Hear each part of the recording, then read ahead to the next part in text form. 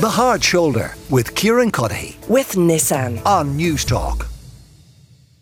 We have had a huge reaction on the show today to our continued discussion about participation in sport, with a particular focus on those kids who are perennially left on the sidelines. It started yesterday and it has continued right through today. We heard from the Camogie Association, Hilda Breslin, a little bit earlier today, and the importance to her and the Camogie Association on participation. But one listener here says, "Hi Kieran, I live in Kilkenny. My sons all play for a small club. My sons also play other sports, rugby, soccer, golf, etc. And I don't see younger players from other age groups being brought up to play on older teams in those other disciplines. My husband coaches at rugby and soccer, and I understand it's hard, but you're crushing young kids and taking away love for the sport by giving them a few minutes on a pitch here and there, especially when they're turning up for every training session and working hard." This listener says, "My son's minor team reached a final. He trained hard. He went to every match. Then the managers pulled players who'd given up football previous seasons and brought them back for the final.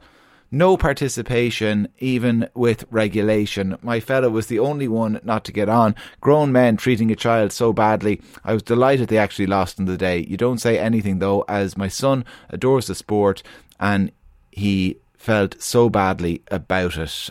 Like I said, this all started yesterday when we heard from Mary, and I want you to take this little listen as a reminder of what she had to say. "I said to him last night that hurling training was starting back in a few weeks, just over dinner, a casual chat, and I said to him, you know, are you going to be ready for it? And he just turned and he goes, "Mom, I don't want to go back." And I just said, "Why?" I kept it quite casual. I said, "Why?" And he said, "Because," he said, "what is the point?" He got quite annoyed. He got quite upset about it. He said, "What is the point? What's the point of me wasting 2 evenings a week, possibly 3 with matches and everything, when they're just not going to let me play?" He said, "I'm not good enough." Yeah, that was Mary speaking to us yesterday, and we had a huge response to that. Lots of parents getting in touch with similar experience, or people remembering their own experience. Other people were making the point that, listen, there comes a point, and maybe 13 is too young, but certainly at a certain point in the teenage years, a bit of competitiveness does come in, and it should come in according to a lot of people. And the conversation, I guess, has been about squaring that circle. And to continue that conversation, I'm joined here in studio by Thomas Byrne, who is Minister for Sport and Physical Education, Fianna Fáil TD as well. Minister, you're welcome to the show. Thanks very much, Kieran. I know you heard Mary and you heard others speaking yesterday. We spoke to former Ruthdawn Cumann Luke Lascale, Nicky Brennan as well. Have you a view as to how best to deal with this problem of children who love the sport, they want to keep playing sport, whatever sport it happens to be? It was hurling in this case, could be any team sport, perennially left on the sidelines? Well, look, Kieran, can I just say it was a great piece yesterday, and clearly you've had a massive reaction to it, and there clearly are issues there, and there's no question about that. I just want to say at the outset, as Minister for Sport, I can't come in and just start dictating to all the sporting organisations. They are independent, however. I think just coming from a background where there's a lot of coaching done in our house, not necessarily by me, I think at age 14 everybody should get game time. I think that, and as I understand it in Meath GAA, that is a county board rule, as I understand it. I'm not the national picture may be different. Obviously there's setups up to 12 at go games, etc., and everyone gets games. I personally think, and I know it's certainly policy in a number of clubs that I know, that up until minor. Like when you get to minor now, you're into serious competition. Yeah.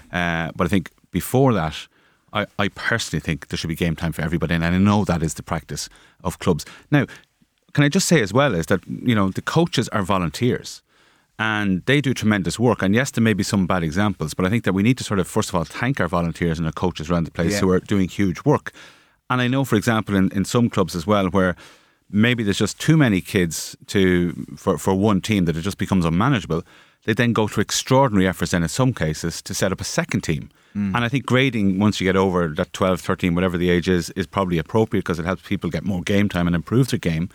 But then if you're creating a second team or a third team in some cases in bigger clubs, that requires volunteers to come forward as well to coach. And that there's no volunteers, no coaches just sitting there waiting to coach a second team.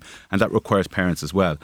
So I think my view, and I'm writing to Sport Ireland about this so that we can have some idea as to what's going on, and to develop some kind of national policy on it, that this needs to be looked at very, very urgently if this is happening. But I'm talking to clubs that I know and coaches that I know. It's not happening in those ones that I'm talking to. It seems to be, and a picture kind of emerged, I guess, that it's the in-between club, if I'll call it that. So you might have a smaller country club, for want of a better description. They might not have a huge panel anyway. People kind of tend to get game time because there's just not the pool of players. You might have the bigger clubs in urban environments, and they will have 3-4 teams even, maybe at underage level. Yeah, we have that, yeah. It's the club who've got 26, 27 boys or girls playing under 12 or under 14. They don't have enough to put out a second team, but they end up with 10 subs, and it's the same then 3 or 4 who are at the bottom of it. And again, you're right, and I'm glad you pointed out, like, I mean, the coaches, we rely on all these volunteer coaches, and I am one of those volunteer coaches, and I think even the ones who were being given out about yesterday by some parents, they're not bad people, but they get sucked up in the competition, and they're and I appreciate it. I was at an under-12s final last year where every child got a game. I know that from the coaches, but it was one of the most competitive games I've ever seen. So I think we can marry competition with participation. And I think participation is really, really important, because there are kids there who do not develop their full sporting potential till later on. I've talked to an All-Ireland winner now from the Meath team of the 60s who didn't start till he was 18. My uncle won a championship medal. I don't think he started till he was 21. So times have changed massively. There are people there doing at national level doing really well in sports decades ago who started very late. We've changed it now, and there are kids who will not develop their full potential, and we've got to give them that.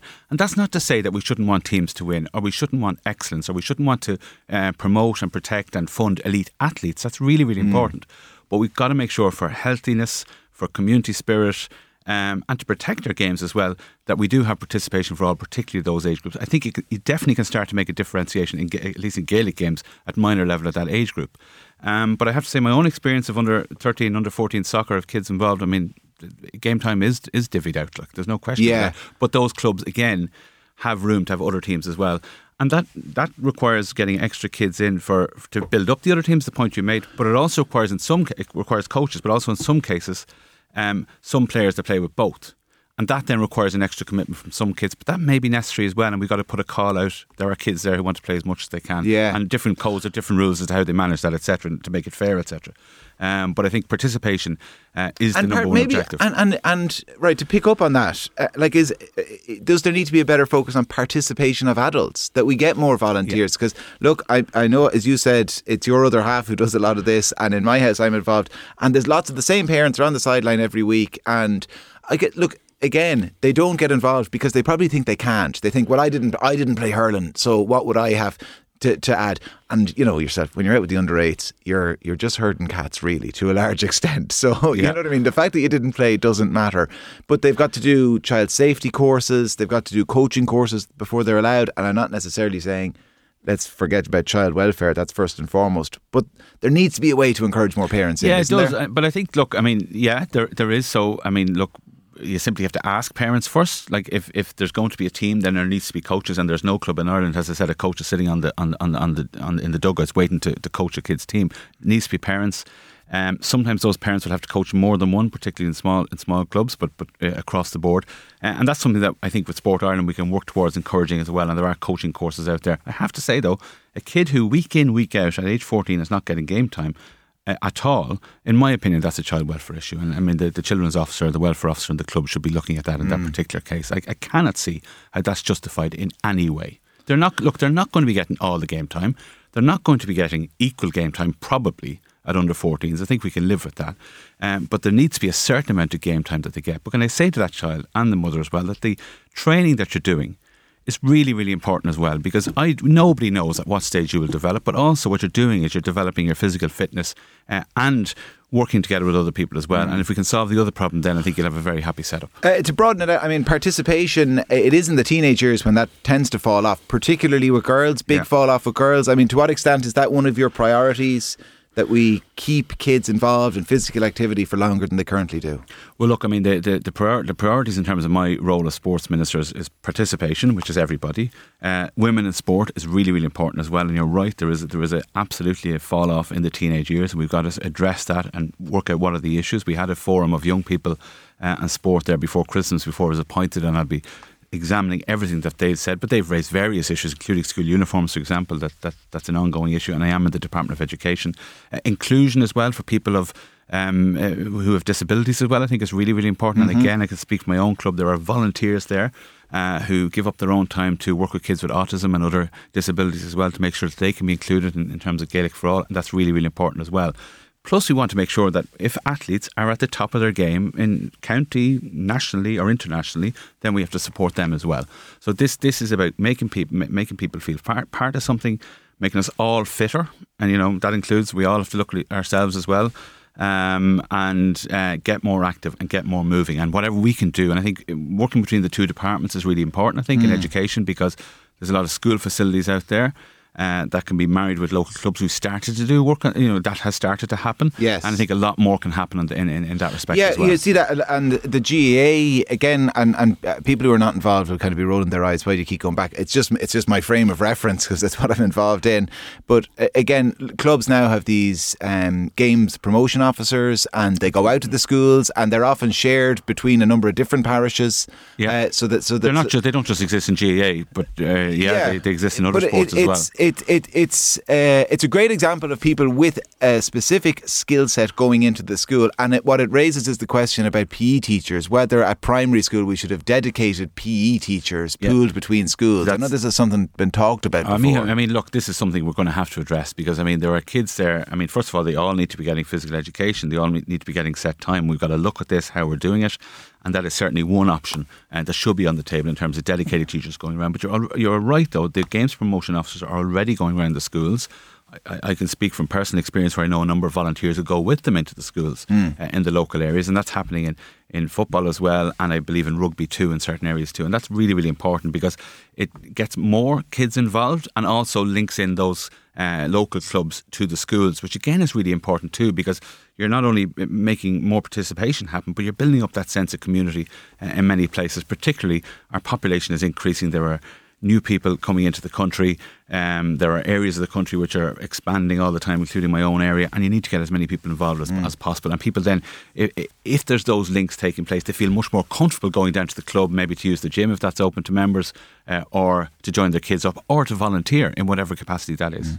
Well, listen, if people are wondering what we're talking about, they didn't hear Mary or Nicky Brennan or anyone else we talked about yesterday. All of those interviews are up on the News Talk app. You can listen to them. They're available as podcasts. Minister, before I let you go, are we satisfied with the explanation from your government colleague from Paschal Donoghue yesterday as to donations and campaign contributions? Well, clearly Paschal Donoghue has made a mistake. He said that himself, but I have seen no evidence whatsoever of dishonesty or deliberately trying to break rules. And I think that's a major distinction here. And I think, if everybody's going to be judged by single mistakes in whatever career you're in, whether it's politics, whether it's business, whatever it is, we won't have that many people left. There's absolutely no evidence that's been suggested by anybody that there's anything dishonest going on here. Thomas Byrne, Minister of State with responsibility for sport and physical education. Minister, thanks a million for joining us. The texts are still flying in while we're speaking. Catherine in Meath says, Kieran, that First Lady you spoke to was so right. The treatment of certain kids in GA is terrible in some clubs. In my daughter's team, it's the same few kids who get subbed and left on the sideline all the time, while coaches' children and their friends get full games. The rules are in the LGFA guidelines, but coaches ignore them. I watched while my daughter got on as a sub for 7 minutes in a final and was subbed off again. While she sat there in tears, the coach's wife said to her, "What are you crying for? They're out there trying to win this game for you." Says it all. And this is an interesting text. My husband coaches under 15 rugby, top of the league, excellent team. All the players get a shot, even if it's only 3 minutes at the end. If the game is very tight, the odd time, they mightn't all get on. But they explain that and they give them a chance to those lads the next time. All strong players encourage weaker players as a result, and it makes for a strong team. I appreciate the text, but I mean, that doesn't sound like a very healthy environment your husband is presiding over. What you're, no offence, and I mean this, no offence, but what you're bragging about is that he puts on the weaker players for 3 minutes, unless the game is tight, in which case he doesn't put them on at all.